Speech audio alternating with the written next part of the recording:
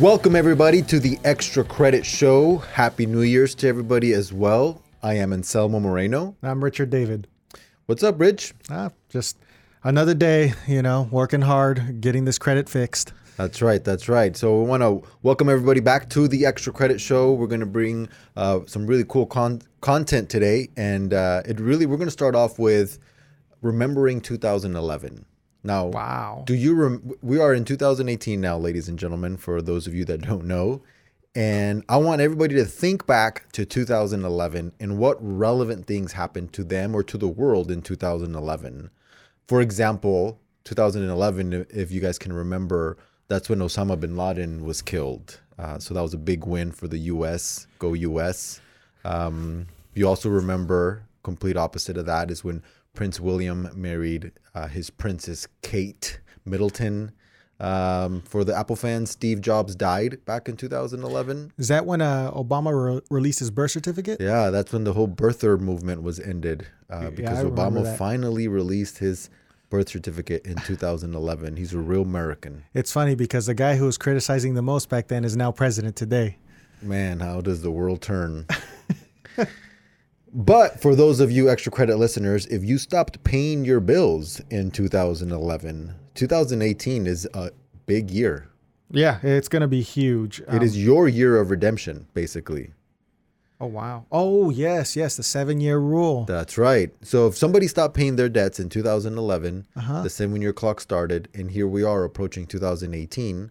And that means that all of those debts are approaching the 7-year mark at this point, or at some point this year. Obviously, it goes down to the month that the last delinquency that happened. So if you stop paying your debts in 2011, 2018 is your year. You just hit the credit lottery. Yeah, kind of. Well, I actually like to say that you basically are going to get out of credit jail. It's like you have the 7-year credit jail where these negative items can stay on the credit report. And after 7 years, they literally go away. Like it never happened. And a lot of people are surprised to hear about that. Like really? Like it just poof, be gone? It's like, yeah, foreclosures. Yep. Foreclosures are gone. Yeah, a little off topic. I wonder what those would look like, credit jails. I know back in the 1920s, there used to be a debtor's prison.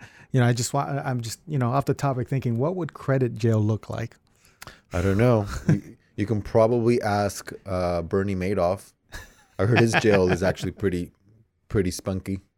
I'm pretty sure he's not doing time up in San Quentin. I think he's got one of those real nice, spiffy jail joints. Well, anyways. But foreclosures 7 years ago. In fact, in 2011, I think we kind of hit the peak of foreclosures. And right along with foreclosures are short sales. And back in 11, I think it was kind of peaking all the short sales that were happening. So if you had a foreclosure or short sale, you stopped paying for credit cards. You maybe you had an auto loan repossession, medical bills, like anything like that. Any consumer credit type item, like I just mentioned, is subject to that 7-year rule that most people know about. And it's actually not a rule. It's a law. It is a law. And that's known as the Statute of Limitations for Credit Reporting. And it's a federal act, the Fair Credit Reporting Act, and it governs how long negative items can remain on people's credit reports. So it's a very important thing for people to know. I know that 2011, it was kind of like we were still in a big recession. Yes. I think people were still financially strapped, or people may have began to feel the pinch of the financial crisis. And so a lot of people still lost things in 2011. And by things, I mean homes, cars, let go of credit cards. And so 2018 is really a big year for those folks that maybe stopped paying or were forced to default on their accounts in 2011. Yes, it's going to be a tremendous year. As we mentioned earlier, you're going to be free from a lot of obligations on your credit report. So keep track of that. Look forward to that. And today we're going to discuss a lot of topics, more so along the lines of when does the 7 years actually end? Is there, that kind of stuff. The misconceptions such as, can the 7 years be renewed? Well, me and Anselmo, we're going to talk about that today to clarify this for you. And, because of this, I think that the 7-year statute of limitations, or the 7-year rule as it's known by people, it's probably the most misunderstood topic in all of credit. Yes. It's the most prominent thing that people know, but it's also the most misunderstood thing that people know. And so we want to clear that up today. In this podcast, we're going to clear that up. So we talked about the 7-year rule and that being applicable to foreclosure, short sales, mortgages, like everything related to consumer credit. But there's some very notable exceptions. Yes, right? there is. And so some of those notable exceptions are really popular things like student loans. So if you have student loans, those are not subject to the 7-year rule. Tax liens are also not subject to the 7-year rule. Bankruptcies as well are not subject to the 7-year rule. So bankruptcies actually have their own statute, right? And depending on the state you live in, judgments as well. But that is a topic that's going to get a little trickier. But although they can only stay on your credit report for 7 years, there's a different statute of limitation on how long they can actually come after you. So it's important to know the difference on that as well. Right. There's a lot of like credit reporting is so nuanced, and you really got to understand the context of a lot of things. But to keep it going, student loans can technically report on your credit report indefinitely. Yes. So there is no statute of limitations for student loans, right? Tax liens, that's a 10-year statute of limitations. Okay. Bankruptcies, that's also a 10-year statute of limitations. Yep. And so that means that the item can remain on the credit report for up to 10 years. Yes. Now, judgments technically are credit reported for 7 years, but like you said, it's a whole different system that governs how they're enforced. Yes. So credit reporting is just simply the act of someone putting a judgment on the credit report. But a whole nother subject there is the person who owns the judgment and their ability to collect it, which we know as wage garnishments and bank levies and all kinds of fun stuff Liens like that. Liens on property. And so that a judgment in the state of California is collectible for up to 10 years. Right. So even though, and a lot of people get hung up in that period of year 7 to year 10, where it's not on the record anymore. When by record, I mean credit report. It's not on the credit report anymore, but so they can't actually see it. But then they go try to buy a property and boom, the judgment shows up because it's in that 3-year like invisibility period, I guess you can call it. And it gets worse here in California. Unlike in most states, in California, that judgment can actually be renewed. Yeah, multiple times, more than once. Indefinitely.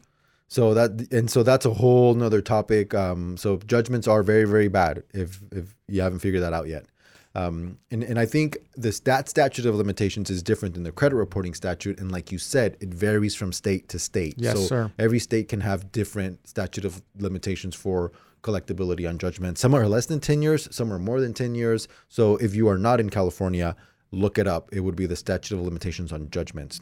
But going back to credit reporting, the 7-year statute being the most misunderstood thing, we want to expand on that a little bit more because probably I think that the root of all the misunderstandings of the 7-year rule is consumers are unable to pinpoint or figure out when that 7 years starts and when that 7 years actually ends. And a lot of that is due to the fault of the internet. Everybody seems to want to give their opinion on when it starts or what they think they know. And it just gets so convoluted with so many different answers that people just don't know. They don't understand and they don't look up the actual facts, under the Fair Credit Reporting Act to determine what the real start date is.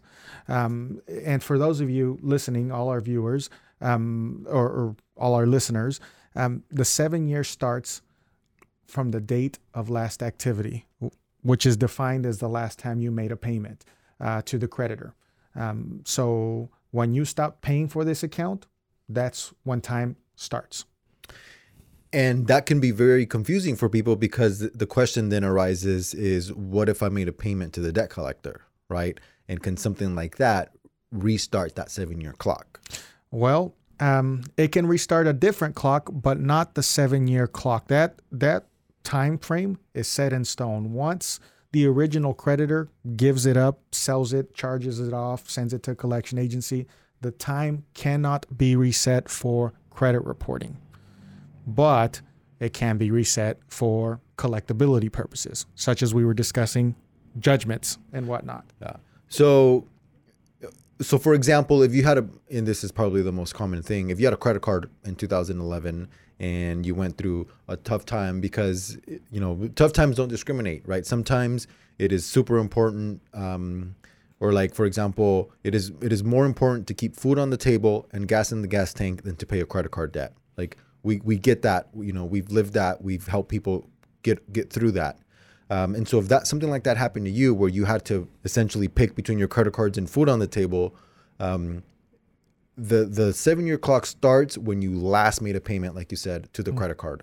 And then that, boom, 7 years starts. 7 years later, the account is past the statute of limitations. It gets removed from the credit report. Nothing you do or nothing that they do between then and now will restart that 7-year rule. And the big misconception is, well, what if I talk to the debt collector? Or the big one is, what if they sell it to another debt collector? I think the common preface that I hear from consumers is, oh, well, that account is super old, but it's been sold and resold and resold. And every time that it gets sold, it gets re-aged on my credit report for another 7 years. And that, I don't want to say that we've never seen it happen, because credit debt collectors, they definitely try to get away with that, but that does not make it legal, and it doesn't make it an easy challenge to win. And that's what I tell a lot of my clients, is that, the law says one thing, but the practices are another. Collectors are going to try to get away with it from time to time. Creditors might try to do it as well. And unless you are informed and you call them out on it, you may suffer those consequences. But going back to the resetting, talking to a collector, selling it to another collection agency over and over and over, it's not going to reset the 7-year statute of limitations. It might pop up on your credit report as a new collection, because it is technically, but the 7 years is still going to be from when you stopped paying the original creditor, and there's nothing they can do about that. What if you dispute it? What if you dispute it? Does that re-age to 7 years? No. Nothing. Disputing is your consumer right. Listen, the credit reporting system was made to depict accurately, how lendable you are. Everything has to be accurate. Everything has to be fair. And it is your right to dispute an account. Don't ever let anyone tell you that disputing an account is not something that you don't have the right or the privilege to, because in the end, it's their burden of proof. They are the ones causing you damage by placing something derogatory on your credit report, and you have a chance to ask them to prove it. That's not going to reset the time clock. You're just exercising your rights there. Right.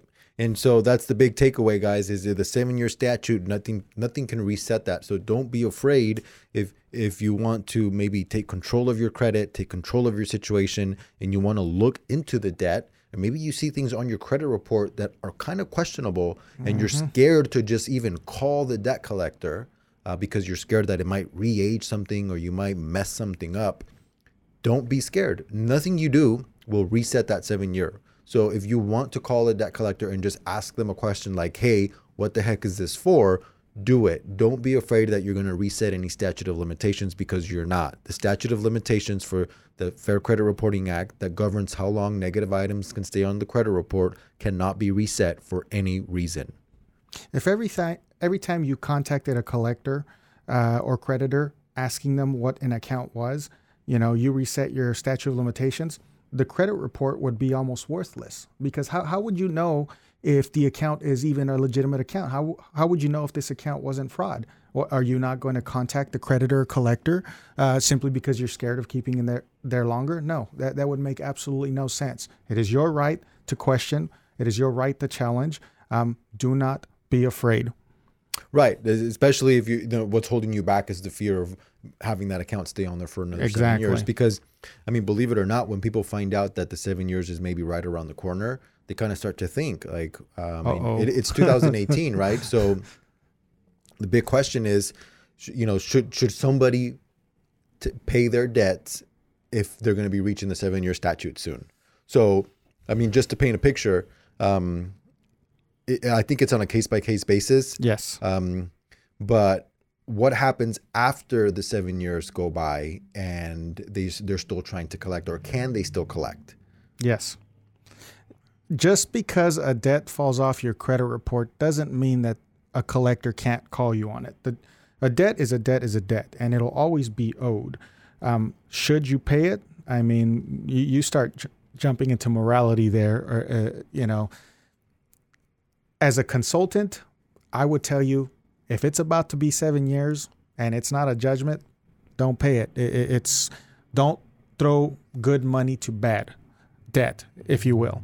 But as you just explained, it's on a case-by-case basis. What if the account is, just to give an example, what if the account is 6 years and 2 months old, and you want to buy this house really, really, really bad that is not going to last on the market another 10 months?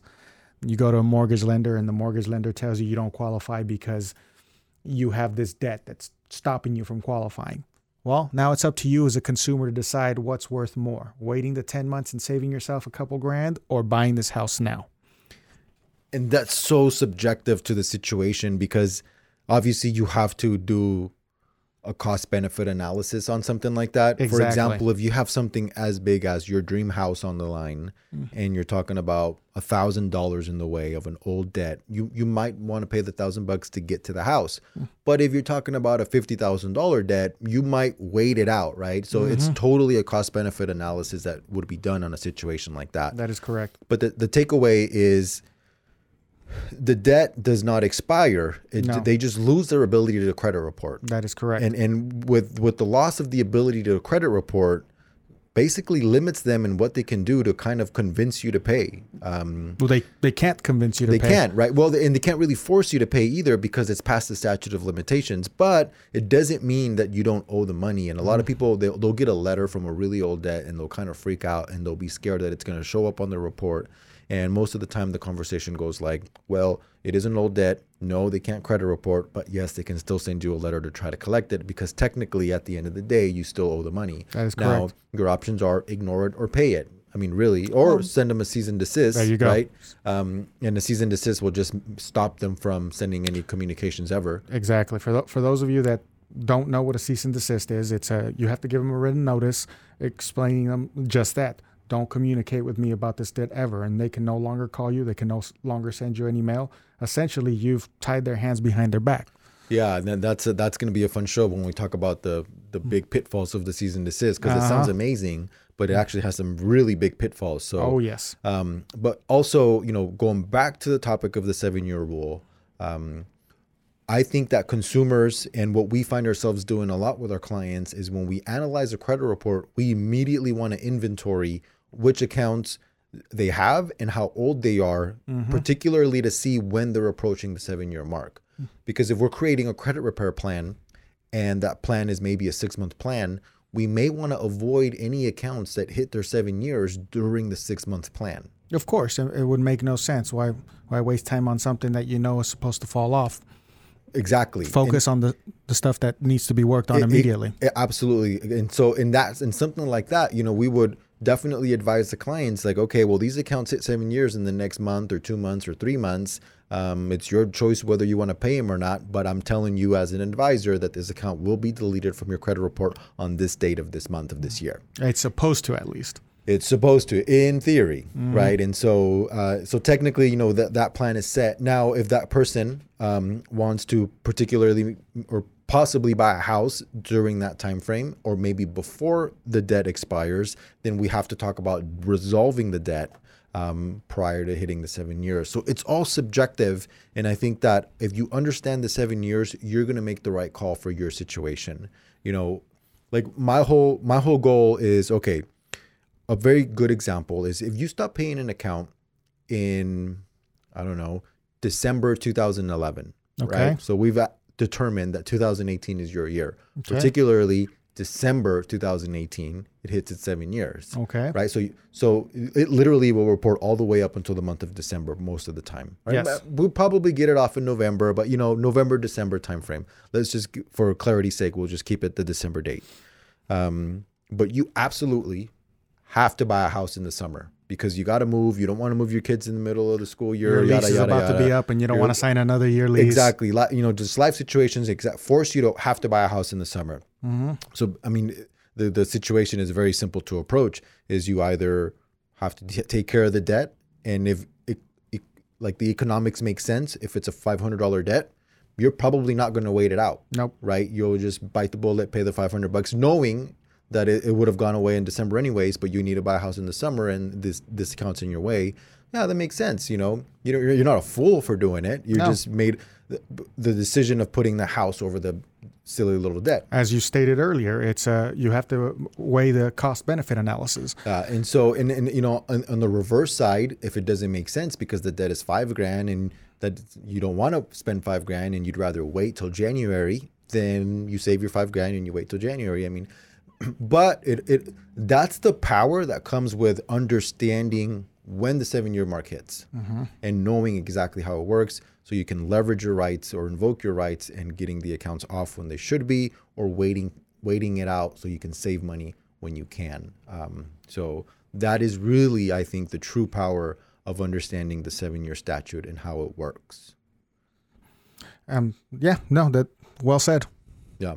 So, but anything else? I think I'm kind of done. Well, going to throw a wrench at you at the very end of the show. But for those of you that want to know the actualities, it's common knowledge that it's 7 years. But did you know that it's actually 7 years and 6 months?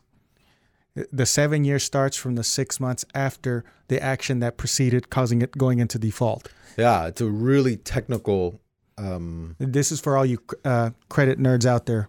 Yeah, it's actually a really technical analysis of it, because like you said, the Fair Credit Reporting Act actually states, it gives a 6-month buffer from the last date of payment. So technically speaking, it can report for 7.5 years. It doesn't always get applied, but that is the actuality of it. I've never seen it applied. I've seen it a few times. I've never seen it applied. I know that we kind of discovered that extra 6 months. Like we literally read the Fair Credit Reporting Act and we discovered that, and we're like, what the heck? But then in theory, like in actual practice, because we see reports like by the hundreds.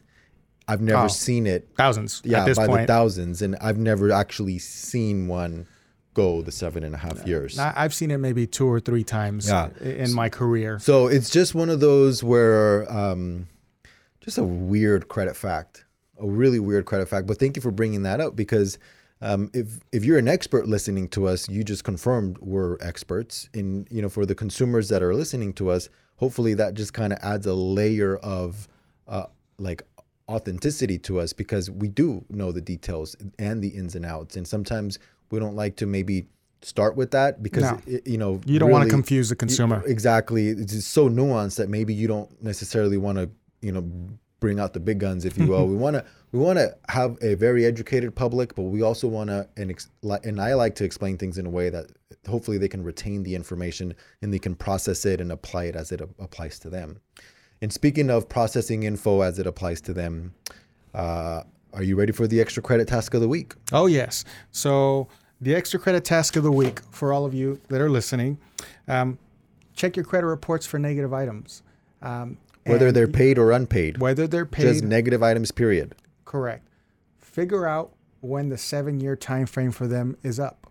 Keep a record and make sure you hold the credit bureaus accountable in case they try to change the date on you.